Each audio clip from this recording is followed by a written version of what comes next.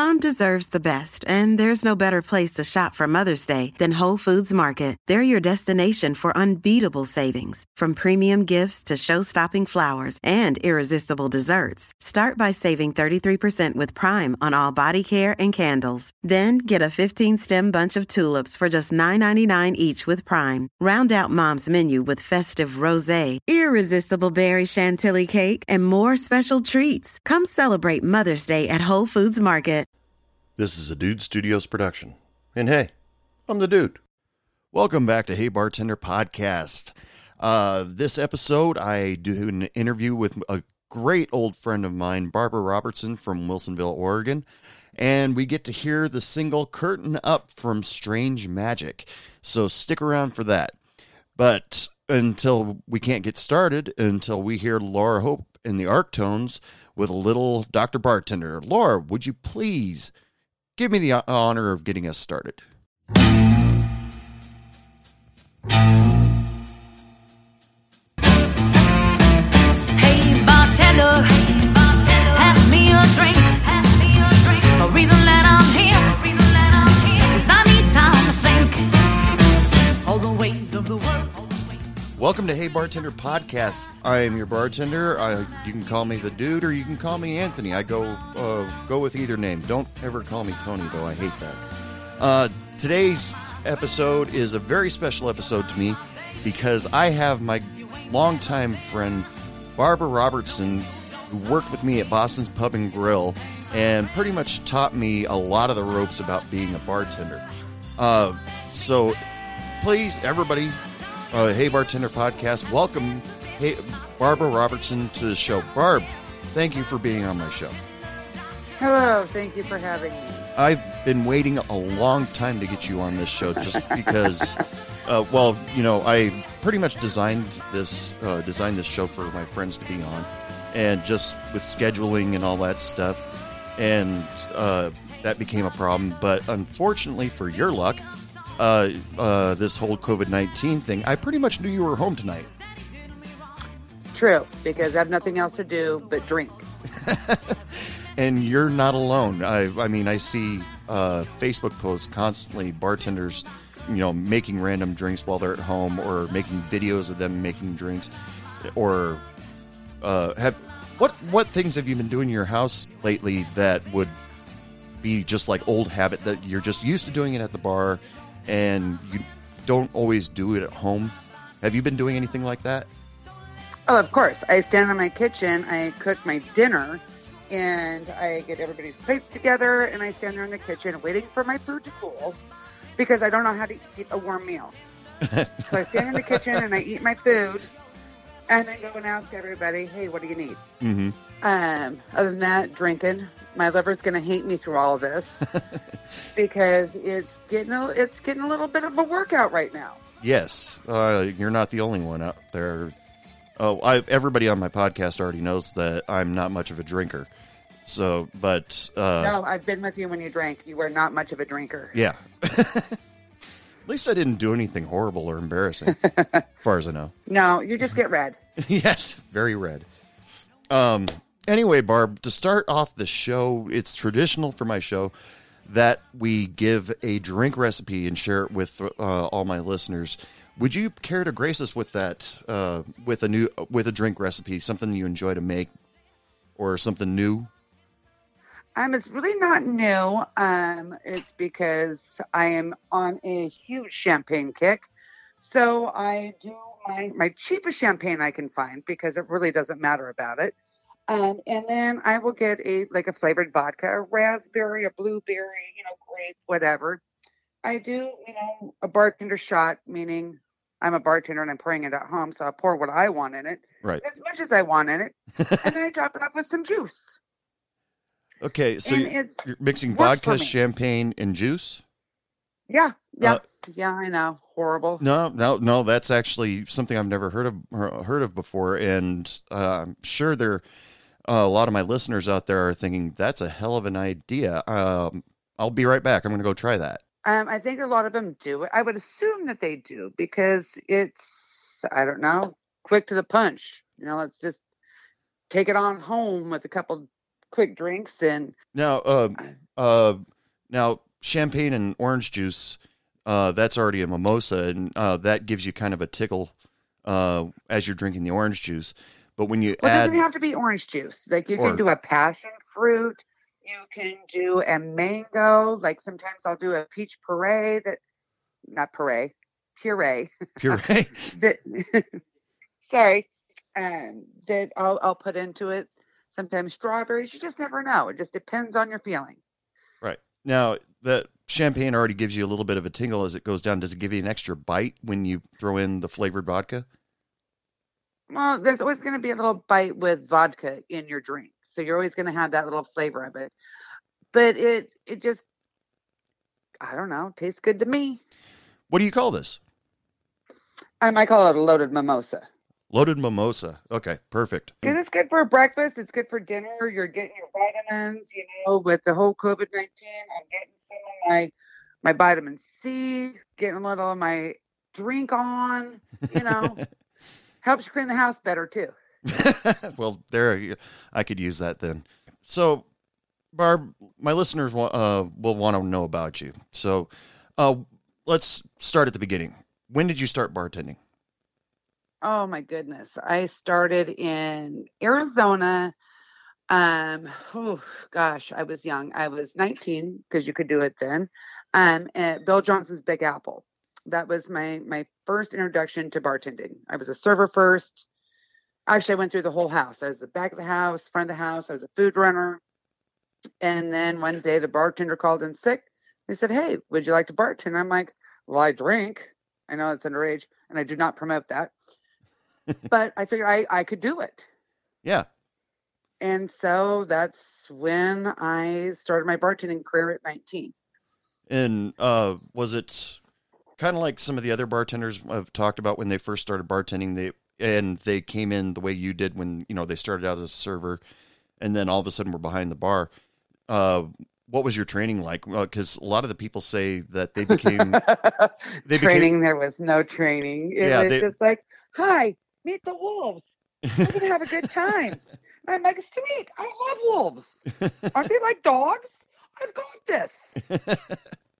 Because a lot of people say their training consisted of, "Okay, can you count to 4?" And you go, "Yeah," and then they go, "Okay, you're a bartender." And oh no. I had to use this thing called a jigger that I'm not very familiar with these days because where I work now we don't jigger pour. So they handed me the jigger. And they said, "You just pour it here and you flip it."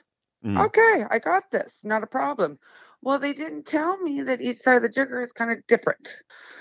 So some drinks got a little heavier than others? Yes.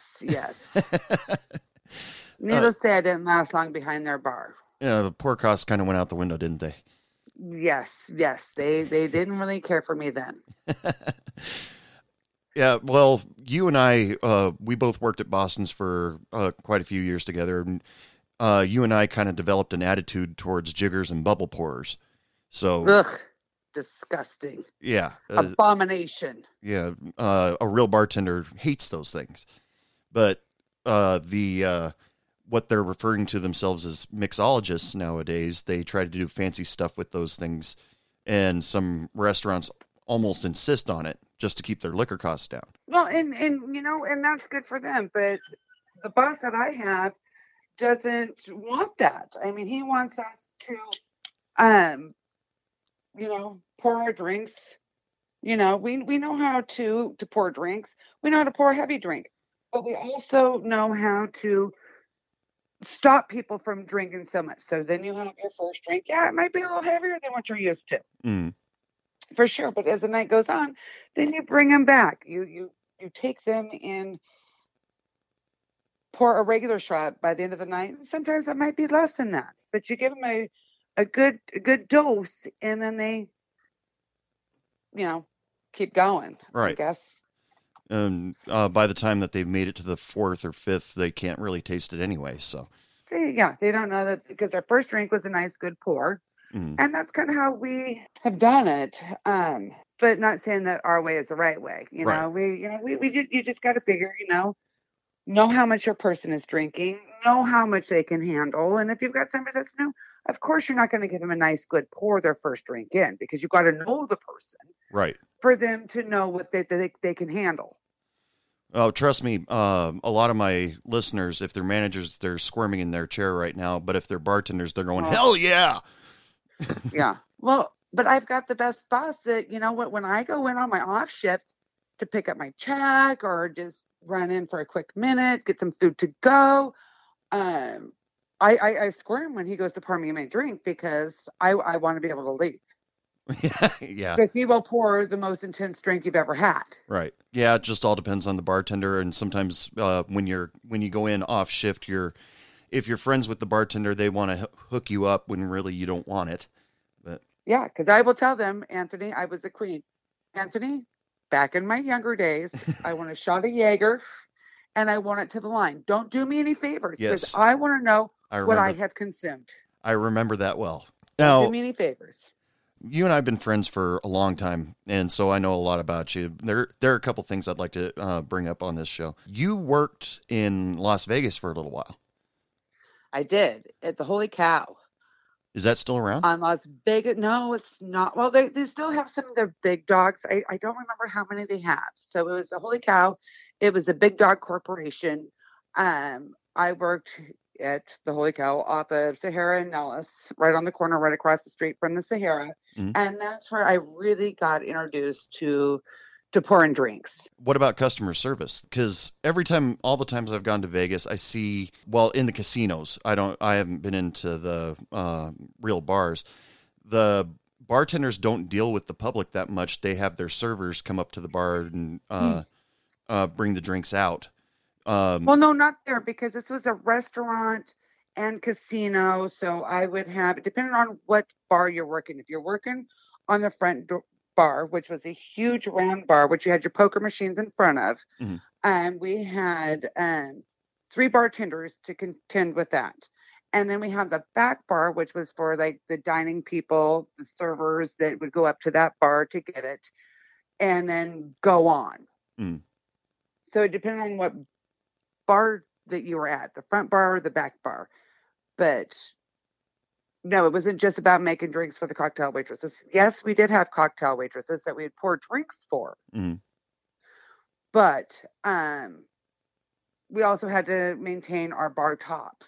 Right. How hard was it to get a good switch over? I mean, somebody thinks that the machine is lucky and they're going to stay there for hours, maybe. They would. Was there a lot of turnover, or? It just depended on who came through. I mean, it wasn't like you'd have some people that would sit, like there's certain corners that had your dollar slots and you had your other slots. But it depended on how they thought the machine was. They could sit there all night long and play, and there's, they wouldn't drink. They'd have a soda, and if they won, perhaps they would tip you the 10%, which is supposed to be a normal tip, but you know what? You're going to tip me what you're going to tip me. I don't know what you put in the machine, and I don't know what you're taking out of the machine. Right. So I was just always thankful for whatever they gave me. Exactly. Which was something that I learned very quickly, but got a little greedy from time to time when it came to the poker machines at Boston's, at least. But yes, I've just always been curious about Vegas bartenders, because you can serve 24/7. Mm-hmm. There's no last call, basically. No. And there's a good chance that after you get off your shift on Tuesday, you come back on Wednesday and that same person is sitting at that same spot. Yeah, Well, not necessarily, because where I was is because I was on the Strip. It wasn't in one of the local bars. So the most of the time we would have a few regulars, but for the most part, we didn't have that there. It's because the turnover, people coming in for the weekend or coming in on a Monday because they don't want to deal with the crowds. I mean, it was always a new day. I mean, Don't get me wrong, different faces, but they're still almost everybody's the same kind of drunk. Right. I mean, you've got your list of different kinds, so you can kind of figure out what they're going to be if you've been in the business long enough. You have met famous people in Las Vegas, though, while serving. Oh, yes. I have met famous people while serving in Vegas, yes. And I have waited on people in Phoenix, Arizona that Oh. were famous. Really? Yeah, Charles Barkley and Dan Marley. Yeah. Wow. Are they Yeah. as tall as they look? Yeah. Well, in fact, the first time not the first time, let me rephrase that. The one and only time I waited on them, they were wanting a glass of milk. And I'm like, okay. So I went, mind you, it's a hotel bar restaurant. So I went, and usually there's only like these little certain size of glasses. But mind you, this is back in the 80s. Mm. And so I bring out this little glass of milk to them. They ordered a glass of milk. I'm like, sweet, whatever. And then they kind of laughed at me, and I'm like, oh, you think you're funny? Well, hold on. So I go to the bar and I get our big steins for beer, and I pour those both full of milk, and I set it on the table. And those guys thought that was the funniest thing they'd ever seen. First of all, I had no idea who I was waiting on. Right. And so they're like, at the end of the night, they're like, do you want an autograph? And I'm like, yeah, totally got it on my receipt right here. Like, what are you, something big? Like, the bussers were falling over themselves because I just treated him like the average Joe. Right. I didn't know who they were. I didn't watch basketball at the time. Right. And I'm like, how am I supposed to know? And so they thought that was the funniest thing ever. They even told my manager, we'll be back. We'll have her wait on us again, which I never did. Oh, I never saw him. that's an awesome Dean Wade story. Newton. I've seen Corey Feldman. Oh, I bet he partied. No, he wasn't really drinking then at the Oh. time. It was kind of a weird thing. Like I didn't like we were right in the middle of a change of shift, and I was kind of like, well, okay, you're good. And I kind of got my stuff together, and then I had to go to the cage and drop off my money. Mhm. Was there a dress code when you were in The Holy Las Cow? Vegas? Yeah. No. It was just you wear whatever because we're right on the strip. And if you had a dress code, I wasn't at a fancy club. It was no club. Mhm. It was just you walk in, you went, oh, it's kind of cool. And could gamble, you could sit at the bar. Just kind of a fun place to be. Yeah, it's probably a little takes a little bit of the sensory deprivation you get from being in the big casinos for the tourists. For sure, because it was small. I can't remember how many poker machines we had. I want to say like 300 and change in the whole bar Mhm. area that you had, because you had the bar area and then you had up in the restaurant area. Yeah. So, So after that, after you finished, decided to leave Vegas eventually, and Oh yes. is that when you decided to move to Oregon? Yes. We had a kid, and I didn't think it was the best place to raise, my son at the time. And I told my husband, I'm like, let's go to Oregon. And so he looked at me like I was nuts. I'm like, I've got family here. Why not move? Mm. And so we packed all our stuff up 22 years ago, and came to Oregon. So, was Boston's your first job once you got to Oregon? Yes, it was. Got lucky. Yeah. Love that place. Yeah, you've been working there for a long time. Now, that's not age me. That's not age No. me. Obviously, listeners know how old I am now, because, Well, and it's okay. yeah, you've worked there as long as I've known you. Yes. And I started in 99. I have to bring up one of the first nights I met you, because I was Please do. I was trained by Sandy Kennedy, a real honest to God bartender at the Bartending Academy, who was Oh, amazing. Was my mom's best friend. right. That's how you and I got to know each other.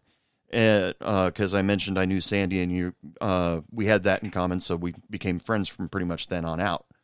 Yes. But when I mentioned that I got trained by Sandy Kennedy, you love her, and I remember her tending bar with my mom with like 12-inch heels, because she was really short. Oh, yes. So, she's like 4'10", 4'11", like super short with her big old high heels. But I used to worry about other bartenders kind of looking at me kind of funny, because I went to a bartending school. And Yeah. I did make fun of you. no, you didn't. But Did I not? I thought I did. I don't remember you making fun of me about it, but there was one thing that I brought up to you that I learned from the bartending school that you took advantage of. Is I told you, you teach me a new drink, you get it for free. Yes, yes. Oh, and I'm sorry I just snorted, but No, that that's was okay. true. That's a great memory I just had in my head. But the funny part about it was that I greatly appreciated was the next night you came in and I was working and you tried to teach me the same drink. And I said, you taught me this last night. And you said, shut up. I did. Oh, Lordy. Yes. I was trying to see how much you could take from the fellow bartenders in town because let's a minute, like most of the bartenders in town were nice, but we're assholes. Some of We're them. all assholes, and you're new meat on the territory, so we got to give you hell to see how much you could take. Right. And that happens with every job, whether you're working in food service industry or you're working in the minefields or, the mine. Yeah, anywhere. Yeah. Because we got to see how much you can take, and you took it. And at that moment, I just went, I love him because he takes my crap. Right. I knew how to take some crap, and then some of it just roll off my back. I don't remember you giving me too much crap. You would always flick it back. You always flipped it back. That's why we became such good friends as we did. Yeah. And I've always maintained that you and Shannon were pretty much the ones that taught me Sandy Kennedy, sure, she taught me the technical aspects of being a bartender because you can't teach customer service in a schoolroom, at least. Mm. But you and Shannon were pretty much the ones that pretty much, say, do it this way, it'll be better. And like, oh, okay. Because some people were, when I first started bartending, some people were afraid of me because I was kind of quiet. Yeah, you were. But you were so fun because people forget that, and I love you, Anthony. Yeah. And you were the biggest nerd that I know, other than my son. But you would throw out these great one-liners that nobody really got, and you're sitting there and you just threw out some information about music, for sure, music. Like you just throw this one liner and you're like, right. Oh my God, that's great. That's great. So some little girl would walk up to the bar. Hey, Anthony, can I get such and such? Well, I don't know. And you would throw out this great, and I'm trying to think of one of your great one-liners that you would throw out, and I would die every time. I'm like, he's the funniest fucker I've ever met in my life. Oh my God, how are you all not dying? Because he's so fucking funny. And you killed me because you were so nerdy, socially awkward, but you were such a good bartender. Like you could keep a control of a room and really not give a shit what people thought. And I thought, I've got to learn that from him. And actually, that's what you taught me. Oh, really? Yeah, for sure. Hands down. I never thought I had anything to offer, either you or Shannon, when it came to bartending. But no, you just taught me how to, let some stuff roll off my back, which Shannon was a big influence because I was kind of an asshole bartender then. Mm. Now I just, it is what it is. Right. But we can do it. We can do it nice. We can do it mean. But I kind of prefer the nice way now, which is weird. Yeah. Well, there was a period of time you told me that you actually saw, instead of seeing jerk customers as jerk customers, you saw them more as of a challenge to get them to like you. Yes. And for sure, like you don't like me, I'm going to make you like me. You don't know it yet, but I'm going to trick you into liking me. Tell my listeners a little bit how you managed or how you worked that out. Oh, because it just took me a few years to realize that they're either going to like you or they're not. I mean, they want to be your friend because obviously I control the alcohol. Right. And there'd be the ones that come in like, I just don't like her because she's just a bitch. But yes, I realize I am a bitch. But now my goal is I'm going to figure you out and I'm going to make you like me. And I would just kind of chit chat with them a bit, figure out how they like their drink. I'd give them hell I'd talk shit to them. They'd start talking shit back. And then you just get this kind of like, oh my God, can't believe I didn't like you. Right. Because you just have to work that person to what personality you actually kind of want them to have. I know that sounds weird. And I don't know how to explain it, but you just find that person. You're like, okay, I'm going to figure you out. I've got you in my sights. And now we're going to figure it out. Right. And now I've got you figured out. And now watch, I'm going to end up being your favorite bartender because I've got you figured out. I'm going to make you laugh. And who knows, I could trip behind the bar just to make you laugh. Been known to do that. Some of the best bartending nights was I remember when working at Boston's was when you and I were working Friday nights together. And $2 Jaeger shots. Jesus Christ. Oh God. Whose yeah. idea the fuck was that? I know whose idea it was, and I could slap him upside his head still to this day. Goodness. But we had some fun nights. Yeah, those nights were awesome. Just because you and I managed to work that tiny bar at Boston's together and not get in each other's way. No, we had it mastered where I could walk behind you. Even if I walked in front of you, I knew how to maneuver around you so we wouldn't touch. Right. Which in this day and age, we were practicing social distancing before everybody else was. Right. But, yeah, because you and I, we had control of that bar. It was really easy. You knew the customers, and I was just throwing drinks and running dishes like a madman.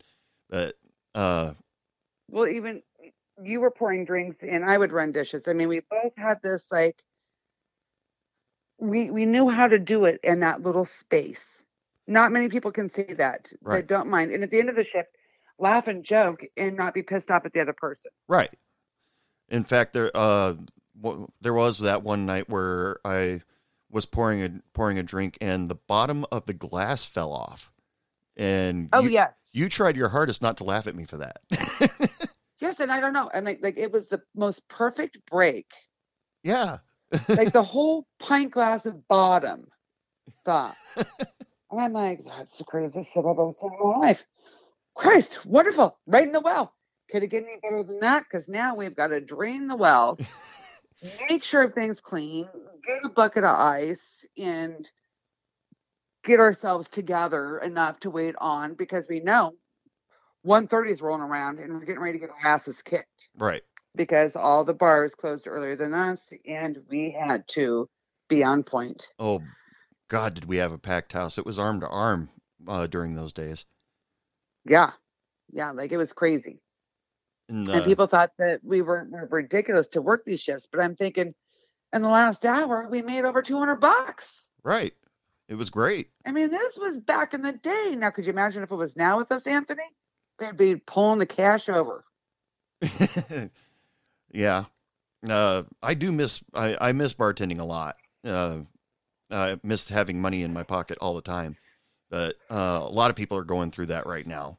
So, it's horrible. I've been having some nervous breakdowns. Yeah, I bet.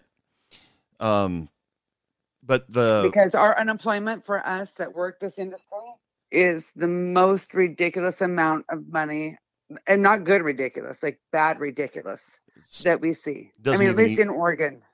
It doesn't even reach your hourly, does it? No. No. Let alone the tips. I laughed. Like my husband, we've been together for 26 years. Yeah. He's the man. And totally. I told him, I'm like, this is the amount that I'm getting. And he's like, babe, that's funny because you make more than that in one night. And I'm like, but this is what Oregon says that I get. Mm-hmm. And talk about nervous breakdowns because I'm like, I don't know.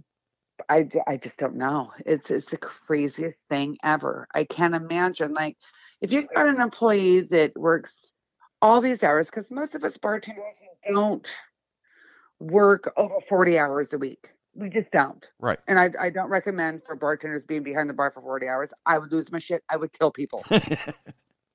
I probably shouldn't say that out loud. No, that's I would fucking kill people. You're not the only bartender to ever say that. because I mean, I just it's just the most ridiculous thing I've ever heard in my life. Like, you want to give me $227, bitch, please. Yeah. Yeah. And I shouldn't see, and I shouldn't say stuff like that, because there's probably bartenders right now that aren't even, not even right now, but don't make that. But I'm in a very established bar that has been there for many years. And, oh Christ! yeah. And I think, didn't you tell me this is one of the few times that you've done unemployment, or the first time even? My very first time. Very first time. So I try to remember, in the last few shows that I've done, I've tried to remind my listeners, no matter what happens, go file unemployment, because it's better than not receiving no money at all. Well, and your dad told you to when you were in between jobs years and years and years ago. Yeah. Anthony, go fill out. Or should I say Tony? No, nobody ever calls me Tony. I know. That's just funny. But this is a really hard time, and you're just for informational purposes, what's Boston's doing about the epidemic as of right now? All right. So what we're doing is, if you are in Oregon, please go to Boston's Pub and Grill in Wilsonville, Oregon, in order to go food. They will bag it up. They will bring it to your car. They'll take your card inside and run your card. Do whatever we can to keep everybody safe. We, again, are still doing to-go orders. We do have those few people that come in and say, "Can I have a drink while I wait?" And I think, God, that'd be great if I could have a drink while we got, get your food together. Yeah. But no, we can't legally do it. Yeah, Oregon's strict. Can I play your poker machines? Because in Oregon it's legal to gamble, right. And Oregon has turned off their machines. No kidding. They are off. Wow. So you can't say like, "Oh, I'm just going to sneak over here and put a 20 in." No, they are turned off. Never a day in my life did I think that I would miss Walk Like an Egyptian. Like, I've almost put it on my Alexa just to hear it. So I can say, "Hey, you doing okay over here? Are you doing okay over here?" Because, like, for reals, like, that's the worst song ever, but it's one of the biggest games that's played. And you hear that music throughout your shift, and you go home, driving in your car, and you sing Walk Like an Egyptian. That's, well, you want to shoot yourself. Pharaoh's Fortune, right? Pharaoh's Fortune, yes. Yeah, that took me by surprise when first time I walked by one, and I'm like, "Walk like an Egyptian? What?" Right? It's crazy. But I was willing to give it a break because I think Susanna Hoffs is hot. But that's just me. She's beautiful.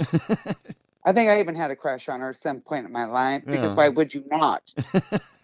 This whole COVID-19 thing that's been going on, it's gone to an extreme level that I have never heard of in my lifetime, let alone ever, where, because to me, it started sounding like it was getting serious when they shut down Las Vegas.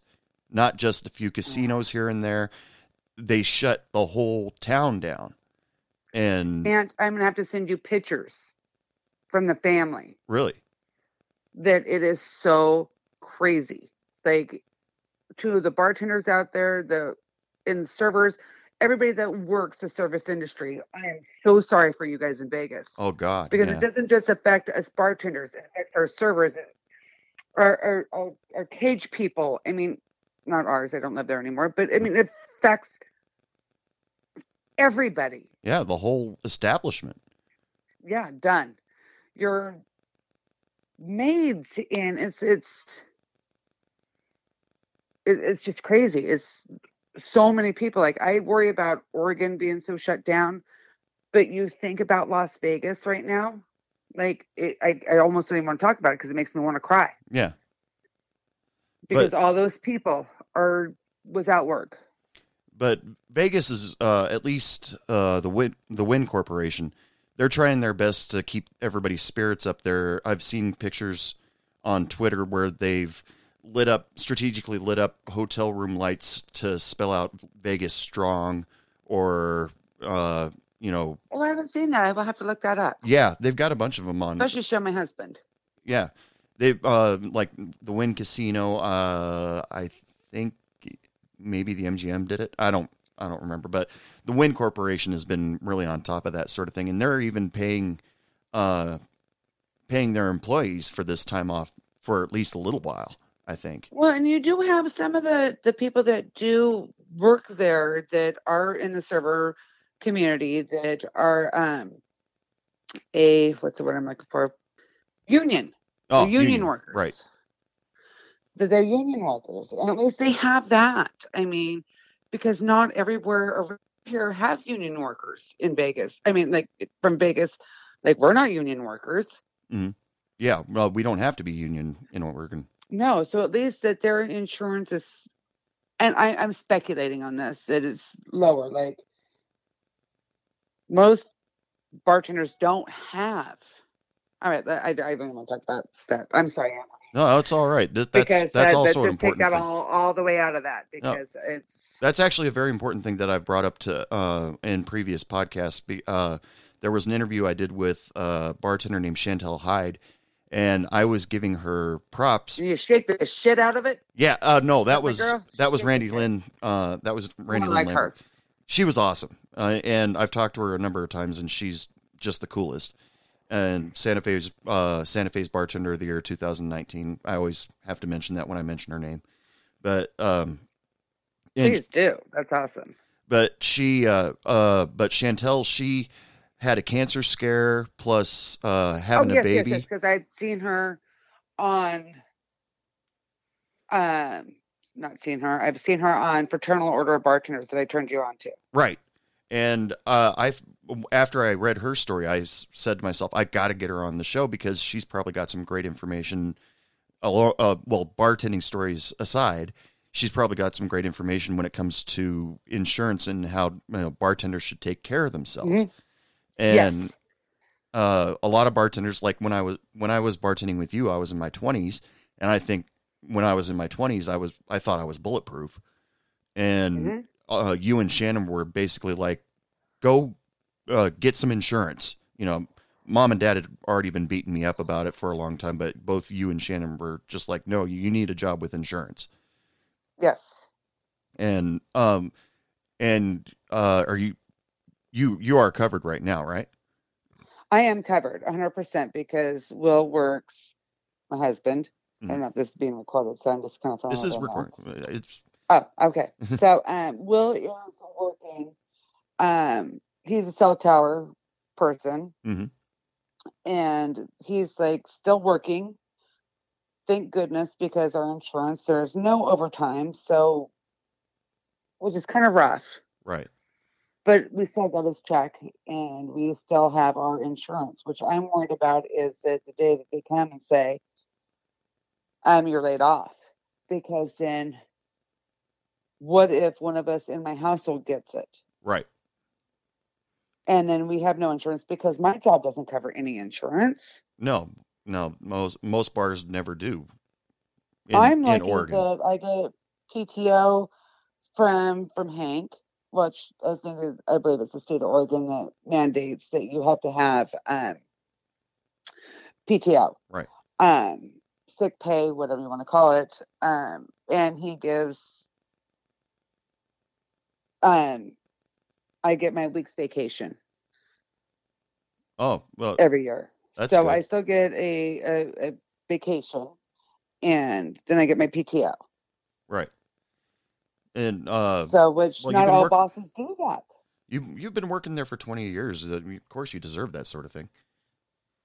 Well, I took some time off. I went and got a really real job, and that was stupid. Yeah, well, I tried it. But that was me trying to get pregnant, and my job was too stressful. So, needless to say, we got her, and I told my boss, I'm like, this really, really world is stupid. I'm ready to go back behind the bar where I shine.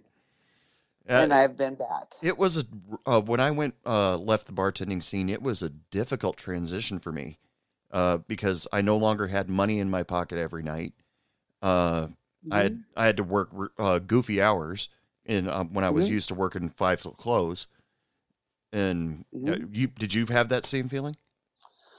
It was the weirdest feeling ever because I don't walk amongst the day walkers. No, I do. I'm a night walker.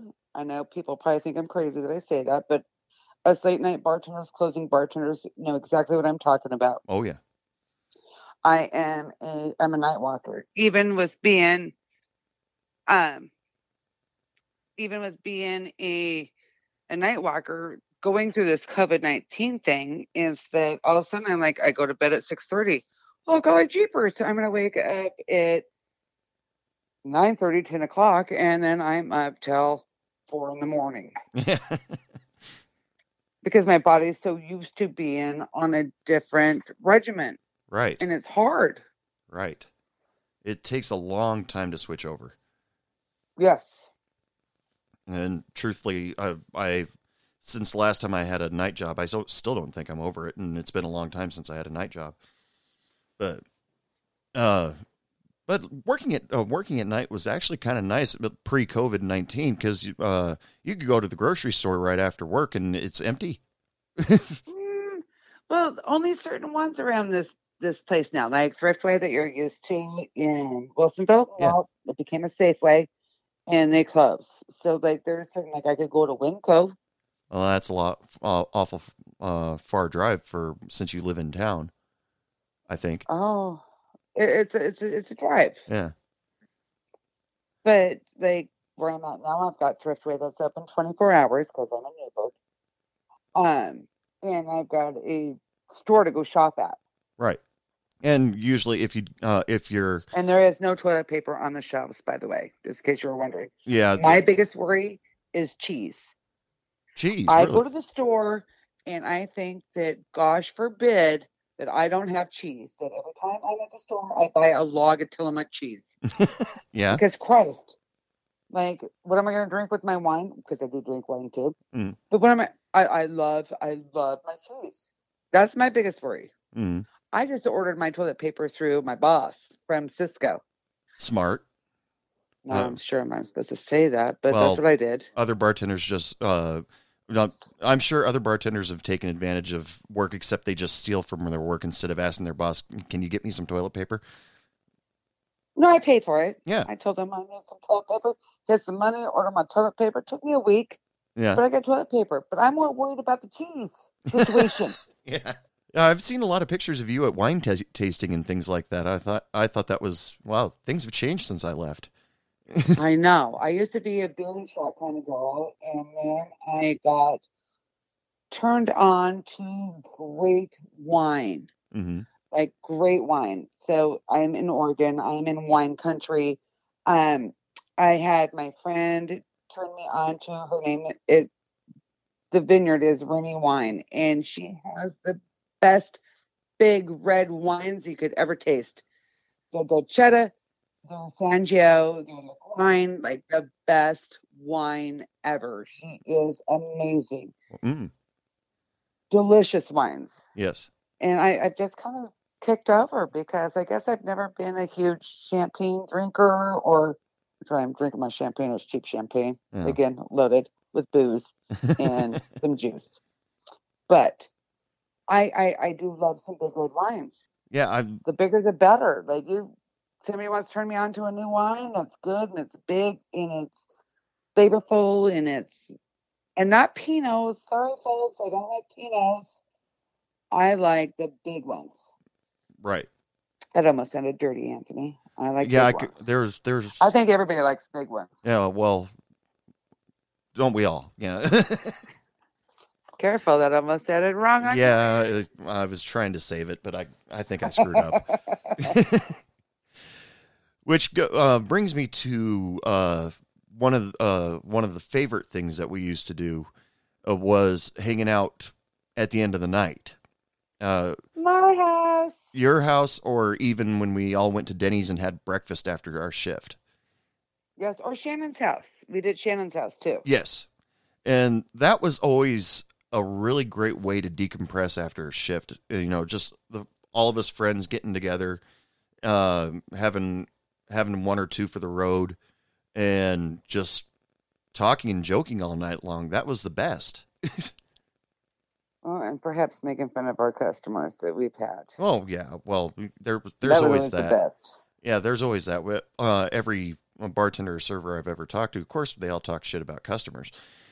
Most of the time Yes, in, but some of them made us like really like belly laugh. Like there's a few of them that, like I fly with the Eagles. Wasn't that what he said? I fly with the Eagles. Bernie, remember? He'd put his hand up. Yeah. I fly with the Eagles, baby. All I remember is hello, baby. Hello, baby. Yeah, just after that was pretty much his sentence ender for anything towards the end of the night. Well, because that's when that was his sign of intoxication. He knew. Hello, baby. Like, oh, I can't serve you anymore. Let me pour an O'Doul's in a pint glass, and you're not going to know the difference. Yeah, there's a lot of customers at Boston's I think about from time to time that I've some of them that I absolutely hated, some of them I truly miss, like Rusty. He was my favorite guy to sit and talk about rock and roll with, and Yes. he moved away. Don't know what his status is right now, but Jeff Mongo from Johnny Limbo and the Lugnuts. Yes. God rest his soul. Exactly. Another guy that he was my favorite to talk about rock and roll with. But there came that period of time though, because there was that block of time where I was working 4 days a week at Boston's, and I got absolutely sick of hearing Bernie say "hello, baby," where I'd want to jump across the bar and strangle him. Yeah. But when I was heading to the bar, that's okay. That's what I think. But when, like you said, you take a little bit of time off and give yourself a chance to decompress. God, I miss my drunks. I miss my kids. I miss waiting on them and finding out what they're doing. And I never thought I'd miss them a day in their lives. Yeah. I never thought, like the ones that annoyed me the most, I never thought I'd miss. Right. I've almost thought about calling them when I've had 4 bottles of champagne. And then I think, no, go get your drunk food and go to bed, because you don't need to talk to them right now. But you developed relationships with a lot of your customers that almost were as strong a bond as being family, like Tim and Debbie. Yes. I love them. They were like family to you. Yes. And 100%. And I've got a lot of those families that I have watched. You know what the hardest part is loving these families is because Boston's is a restaurant and a bar. Is you're getting old when you waited on a kid that was 3 or 4 and they get to go from the restaurant side on their 21st birthday to the bar side, and you're like, geez Louise, I am the oldest fucking bitch in the bar now because I've watched you grow up and now I am pouring your first drink. And they've been looking forward to it all their lives. Yeah. They're 20. They're like, I can't wait till next year. You're going to pour my first drink, Barb. You're going to pour my first drink. And I'm like, nah, I'm not going to pour your first drink. You're going to pour your own first drink at 21. And there's been a few that walked in. Nope, Barb, I've been waiting for you. Yeah. And then I laugh at them and say, cheers. Like, can you do a shot? Like, no, can't. But I'll cheers my water with you. Yay. Yeah, that came up quite a bit. There are states where they allow bartenders to do a shot with their customers, but not in Oregon. Not in Oregon. No, you get in big bad trouble for drinking in Oregon behind the bar. Right. OLCC will have you done. They will pull your liquor license. They will fine you. They will fine the bar. No tolerance, 0 tolerance for drinking behind the bar. Which I'm glad, because Christ, my liver would be failing by now if I could drink every day I worked. You just walk over to the Jaeger machine. Break time. Oh, yes. Like the lady that came in one night and was sitting there, and I had to go potty because, we can only hold it so long. Yeah. I mean, for every bartender out there, you can only hold your pee so long, and you got to go. So I go potty. Mind you, we only have a certain amount of people working at a certain hour at night. Mm. Um, and I came around the corner, and the lady was hitting the Jaeger machine with a pint glass, Oh, poured dear. a full pint of Jaeger. So then, me being the kind soul that I am, Right. I took it out of her hand, and I actually did a little jigger thing, pulled all my shot glasses out, poured them out, and then I charged her for them. And she's like, "Well, good, I'm going to drink them." I'm, no, you don't get to drink them. You just bought a round. So I gave it to everybody that walked up. I gave them a round. I charged her for it. No, you don't get to walk behind my bar, and you don't get to pour all the booze out either. I've told many of people, if somebody walks behind your bar, that's technically private property, and the bartender can feel free to kill them. Yeah. Oh, I would like to. Yeah. What was it? Sandy said that the muddler is the best weapon you have behind the bar. Yeah. Yes, because you could do some damage with one of those. Yeah, I mean, the after hours was always the best part about bartending. I mean, sure, we made a lot of friends that were sitting at the bar, but then when like you, me, and Chase would go back to your garage, we'd sit and BS for, well, most of the time till the sun came out. And, Yes. and it was pretty much BS about anything. I mean, we'd sit there and joke, we'd tell stories, we'd even talk about personal problems. And Because what was said in the garage, Anthony, what it did not do, it never left. That was Ne- before what's ever said in Vegas. Never left Vegas. No, we had this going before then. We just knew right, whatever we said, we were good and Right. we were safe. and it was a comfortable space. You know, that made it comfortable, and it's not like in the movie Waiting where everybody's taking a hit off a bong and partying really hard. It was just mellow, which I Well, no, let's appreciated. not be silly because Will would come out in his underwear and he would take a bong hit and he'd go back to bed. Yeah, well, yeah. Like Will was. Oh my God, I love my husband. He was the exception to the rule. Hmm. And I would say it was legal then, but it wasn't. Oh, God, we had some fun. Yeah, it was usually a fairly closed group. We tight knit. We didn't let just anybody come in. It was No. they had to earn. Come their on, way. Anthony. I didn't like many people. Yeah, well, They thought I liked them, but I really didn't like them. I didn't want them in my house. my favorite thing you ever said to a customer was when you were off the clock and person tried to come up and talk to you and said you yelled at them, "I'm not on the clock. I don't have to be nice to you." Yes. Yes, I do say that. And sometimes I say, I'm not looking for new friends. Sometimes I say, that's great. I mean, I don't know. I just have always just been me on this. Right. I mean, it's either you like me or you don't. I will try to win you over just because it's fun. Right. And then 9 times out of 10 that I do win you over, I feel like, oh, I actually really like you. So everybody in Wilsonville, at least when I first started, everybody thought I was very antisocial, and I think I even remember one of the Wankers girls warning Shannon that I was going to be a pain in the ass to work with. But I was just starting at that point in time, and was the way I described it to you, if I remember right, trying to find my niche. Yeah. And then you found your niche. I mean, I don't think that Paradise was your niche.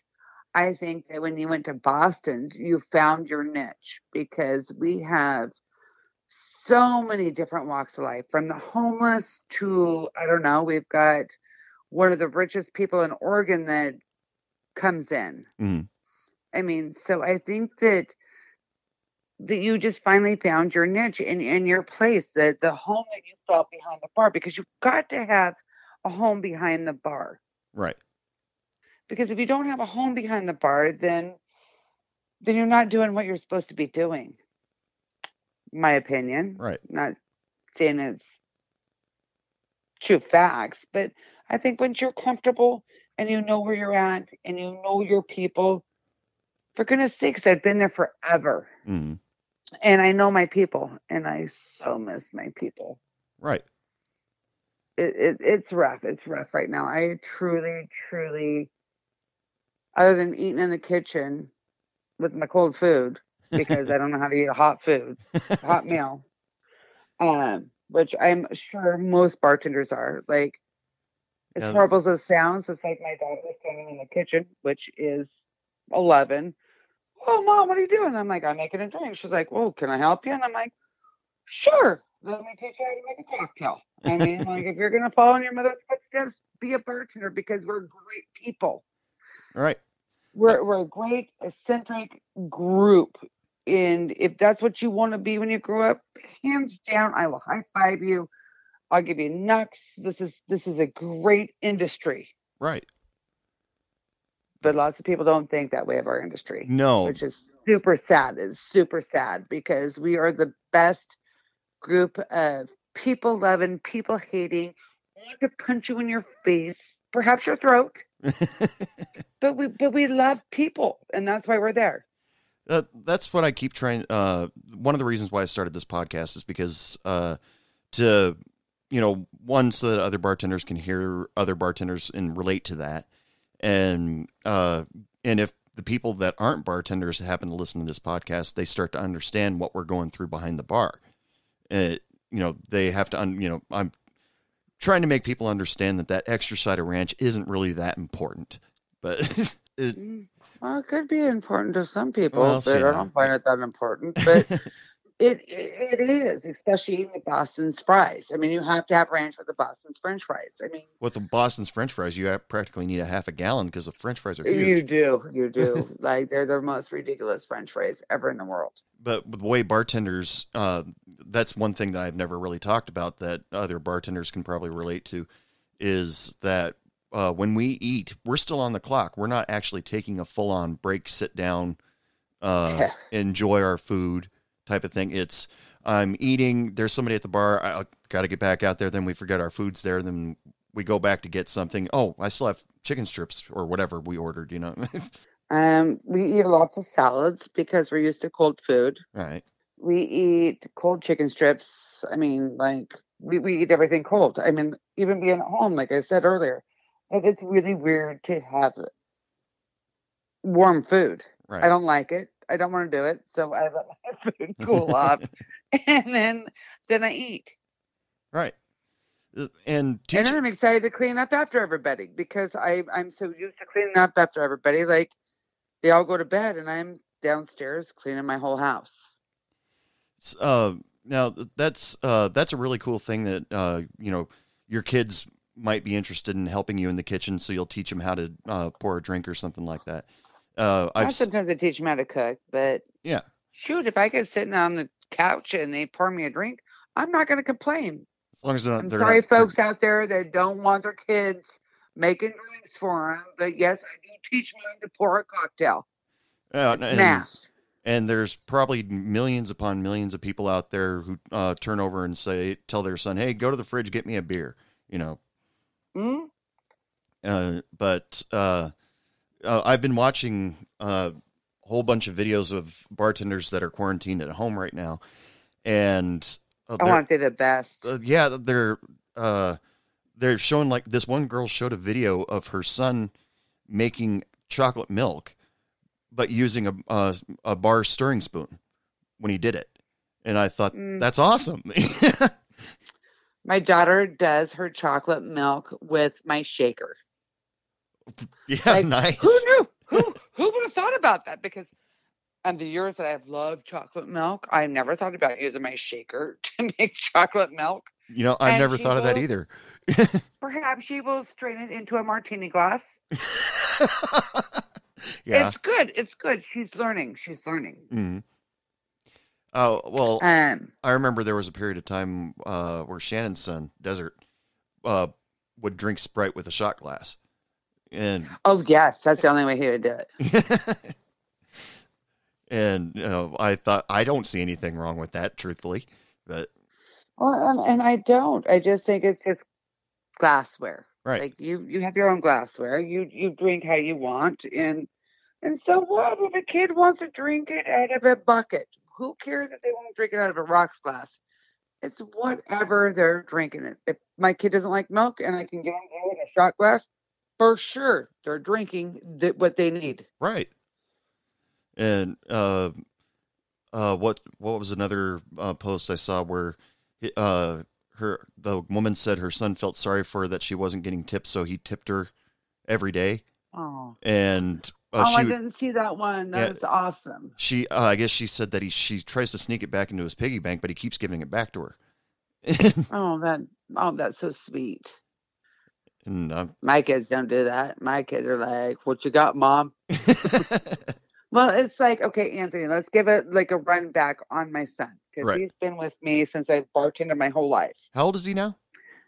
He's 24, and he's the most God. beautiful drag queen ever you would ever see in your life. He is a beautiful drag queen. So when he was, 5 years old, I think, he wanted to go shopping. I'm like, no, I just paid all the bills. I don't have any money. And he's like, Mom, I'll get my piggy bank out. AKA, he said his tip jar. That's fine. Yeah. So he brings it to me, and I'm like, okay, well, yeah, we can do this, and I'll replace the money. So then I'm pulling money out of it, and I'm like, I got a one. Wait, where'd you get the 20 from? Wait. Got a 50 in there? And I pull all this money out, and he's got, I don't know, like 200 and change in there. Oh, dear God. I didn't count the change. These are dollars, 200 and plus dollars. And I'm like, well, son, where the heck did you get all this? He's like, out of your purse, like Dad does. And I lost my shit. So I went to him, I'm like, are you pulling money? Because I'm thinking I've made a certain amount. And then I count my money, and I'm like, that's crazy, because I didn't bring home what I thought I did. And for a while, I thought I was losing my mind. So he had to go get his piggy bank, AKA his tip jar. Yeah. And found all my money. So needless to say, we went shopping. Yeah. And I replaced it into his bank account, not into his chip jar. Right. Now, the last time I saw your daughter, though, she was still basically a baby potato in a crib. Oh. And so she's, what, 9, 10 now? Oh, she's 11, 11. Right underneath your niece. Right. Because your niece was born right before Lily was, yeah. Right. Has she taken on your personalities and traits like I always figured she would? Oh my goodness, yes. She's just a sassy molassy. And she's the one that makes my cocktails for me every now and again, wanting to learn how to do it. And she just is as stubborn as I am. And if you give her a cross eye, man, she will come at you like nobody is other. I've seen a couple of her Snapchats pop up where she's just like, I'm a pickle. And oh, yes. She does my Snapchats for me because I haven't quite figured out the whole Snapchat world. Sorry, bartenders. I'm an old bartender. I'm still figuring out the whole Facebook thing and Snapchat. And I just got an Instagram. Oh, Who really? knew? Well, I'm trying to figure it out because I just don't do all this stuff. Well, Facebook and Instagram is always, they've always been handy for me to let people know that I've got a new podcast coming out. I've actually been learning from other people of other ways to promote my podcast through social media.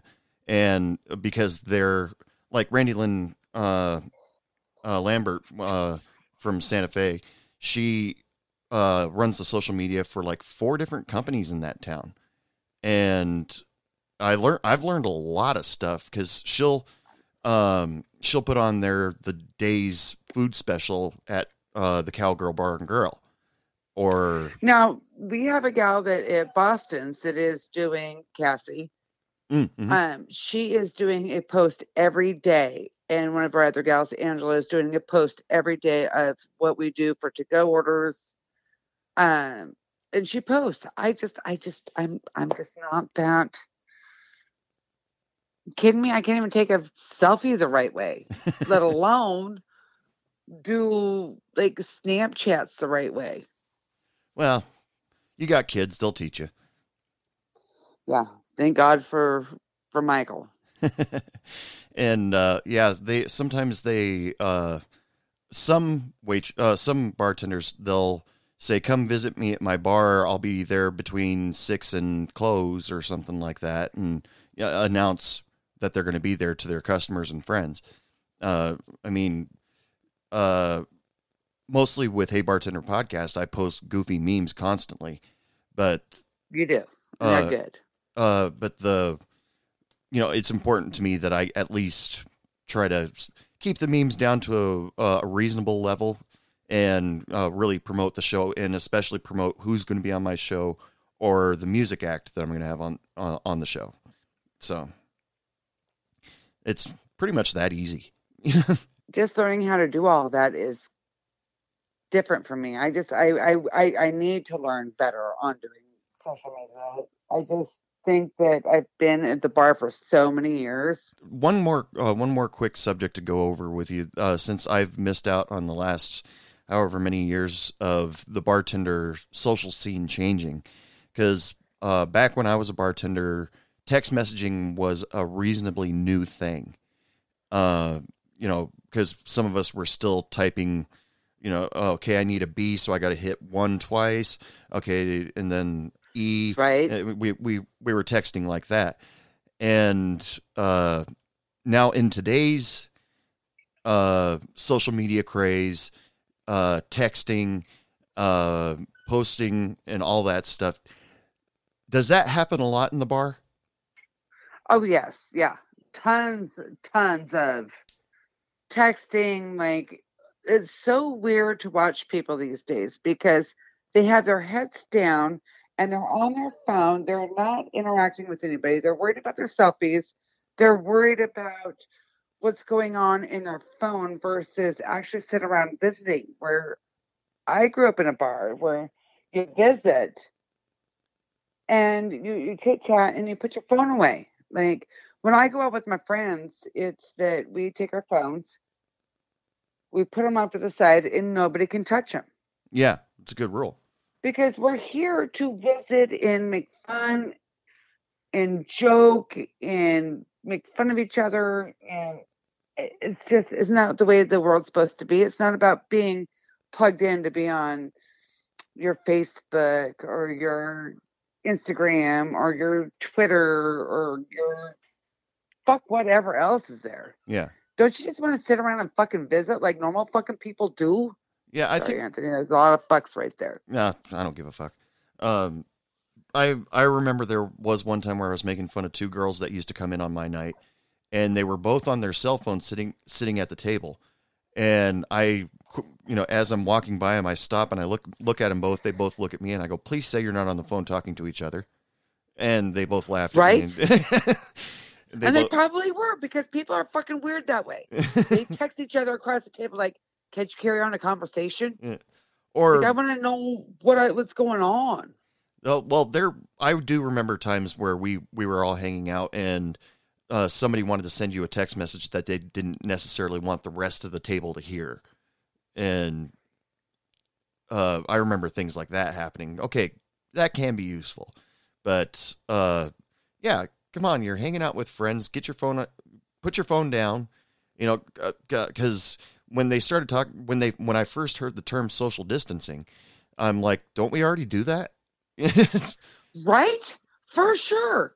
Hands down. We all do that. But really, isn't it enough is enough? Like, maybe this COVID-19 is teaching us how to visit. Like, I have friends that are bartenders. I FaceTimed one the other night. We had cocktails. We social distanced like a motherfucker. Yeah. I woke up hungover because we kept drinking and chit-chatting. But maybe it's that we need to learn to not so much as be on our devices as to learn to communicate with everybody that's around us. See, my pet peeve about it is when people try to hold a full conversation with me via text message. And then I don't do that well. I just call you. Yeah. Yeah, I know that. And I thank you for that. But when, they're trying to hold a full conversation, there will be a point where I said, would you just please fucking call me?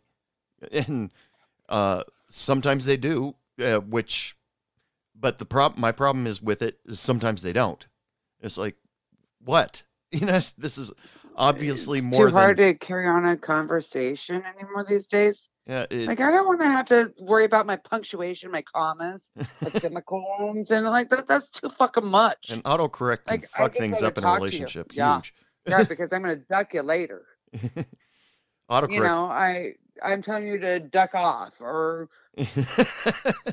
you know, I'm gonna go do a shoot. Christ, too much. Yeah, I've missed out on a lot of the social changes. I mean, I like to tell people that the bar was the original Tinder app, and Right. and you know, things like that. That's how we used to meet people and sometimes hook up, and if you're lucky, and things like that. But yeah, it's gone down to swipe left, swipe right. You know. That's that. I don't swipe right or swipe left. I just like swipe up so I can see what I've got going on. Yeah. Oh, that's those dating apps. I'm not used to this. Please take that off. Take that off. No, Hold no, on, that's talk to funny. Will. Come on. Okay, hold on. Well, you can do whatever. But talk to Will. I got to pee real quick. Okay.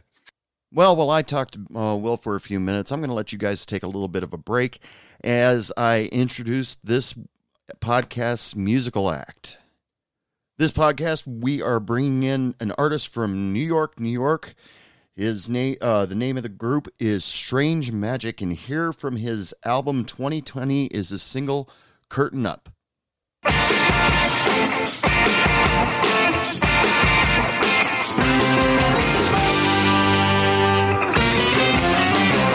Welcome you to the show tonight. We're so happy you paid the price to let us entertain you on the stage. It's such a pleasure to have you here. We're gonna turn up with all the gear and make this night a special for y'all.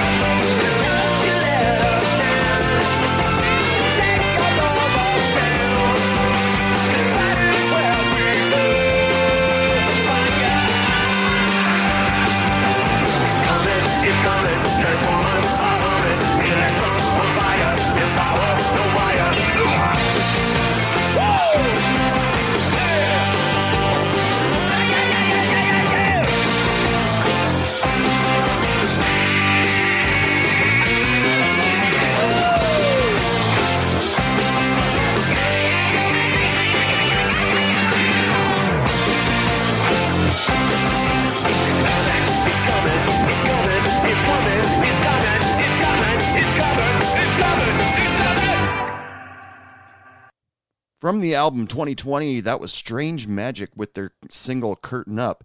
If you want to find out more about Strange Magic, just go to his website. That's STRANGEMAJIK.com. And if you want to listen to more of his stuff, it's all available on Bandcamp.com. Or even look him up on social media, find out some more information about him, and maybe even where he's going to play next. Go check him out right now. Now let's get back to the interview with Barbara Robertson, already in progress. Okay. All right. This is how you open a bottle of champagne. Listen. Hold on. You got me recorded? Okay, yeah, you're recording.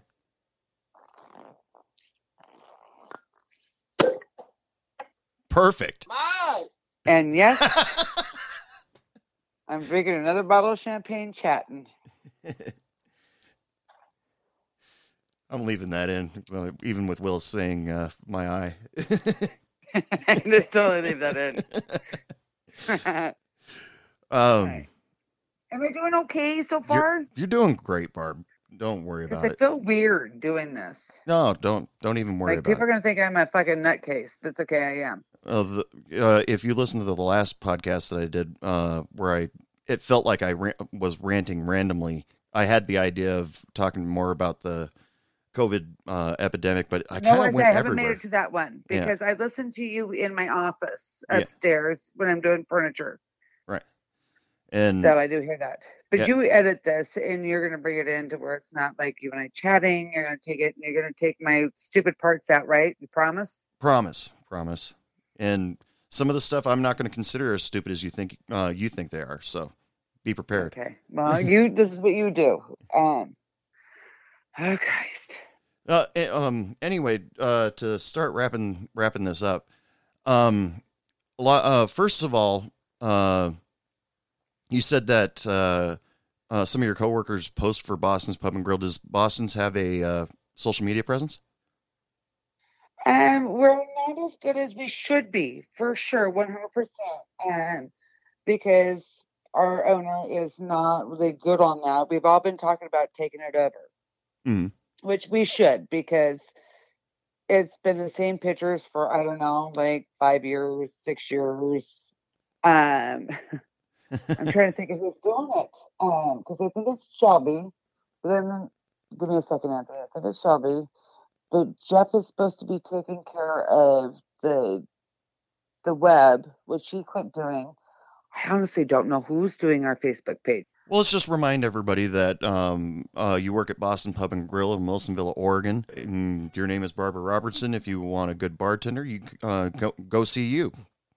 That cool? For sure. And one more thing, just because lately I've been getting emails from some of my listeners saying that this podcast has been the only thing keeping them sane during this difficult time in the United States, well, all over the world.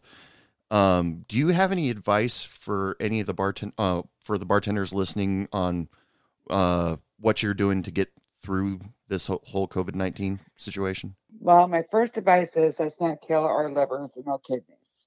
That's my first one, because we are bartenders. Most of us do drink. We just got to remember to breathe through this. That this world is not going to be the way it is forever. And let's just look forward to when everything opens back up and how busy we're going to be and how many times within the first 2 days we're back talking to the reach-in that we all cuss at and telling us the reach-in how we fucking hate people, or how many times we go to the walk-in that we fucking hate people. But we're so excited for that part of our lives to be back to normal. So we just have to embrace what we're going through, knowing that we have to take a minute to breathe and get through all of this, because we will be back to what we were, and if not better. That's a brilliant piece of advice, and I hope everybody takes that to heart. Well, anyway, Barb, thank you so much for being on the show. Thank you for making time for me. It was a lot of fun to have you on the show. One of these days, I hope to have you back on, just because I know we got tons more we can talk about. For hours. Yeah, because we've done that for hours. That's because like everybody that follows this podcast, I told them that I came up with this idea because of our garage talks, and I thought this would be a brilliant way for other bartenders to hear other bartenders' stories and get to know each other and be friends and stuff like that. Yes, I think that, and it slewed out to the Fraternal Order of Bartenders, which I love. Absolutely. Love you guys. You guys keep me on my toes. You make me laugh. Sometimes you make me cry. But that's a good group that we have. Anyway, thank you so much, Barb, for being on the show. But I got to announce, last call, people. That's it. Last call for alcohol. Some of us miss saying that at this point, I'm pretty sure. I'd like to thank Barbara Robertson for being on the show, taking some time out, giving a little bit of her history, giving a little bit of the humor, ups and downs of being a bartender. Also like to thank Strange Magic for letting me use their single Curtain Up. Remember to go check them out on bandcamp.com.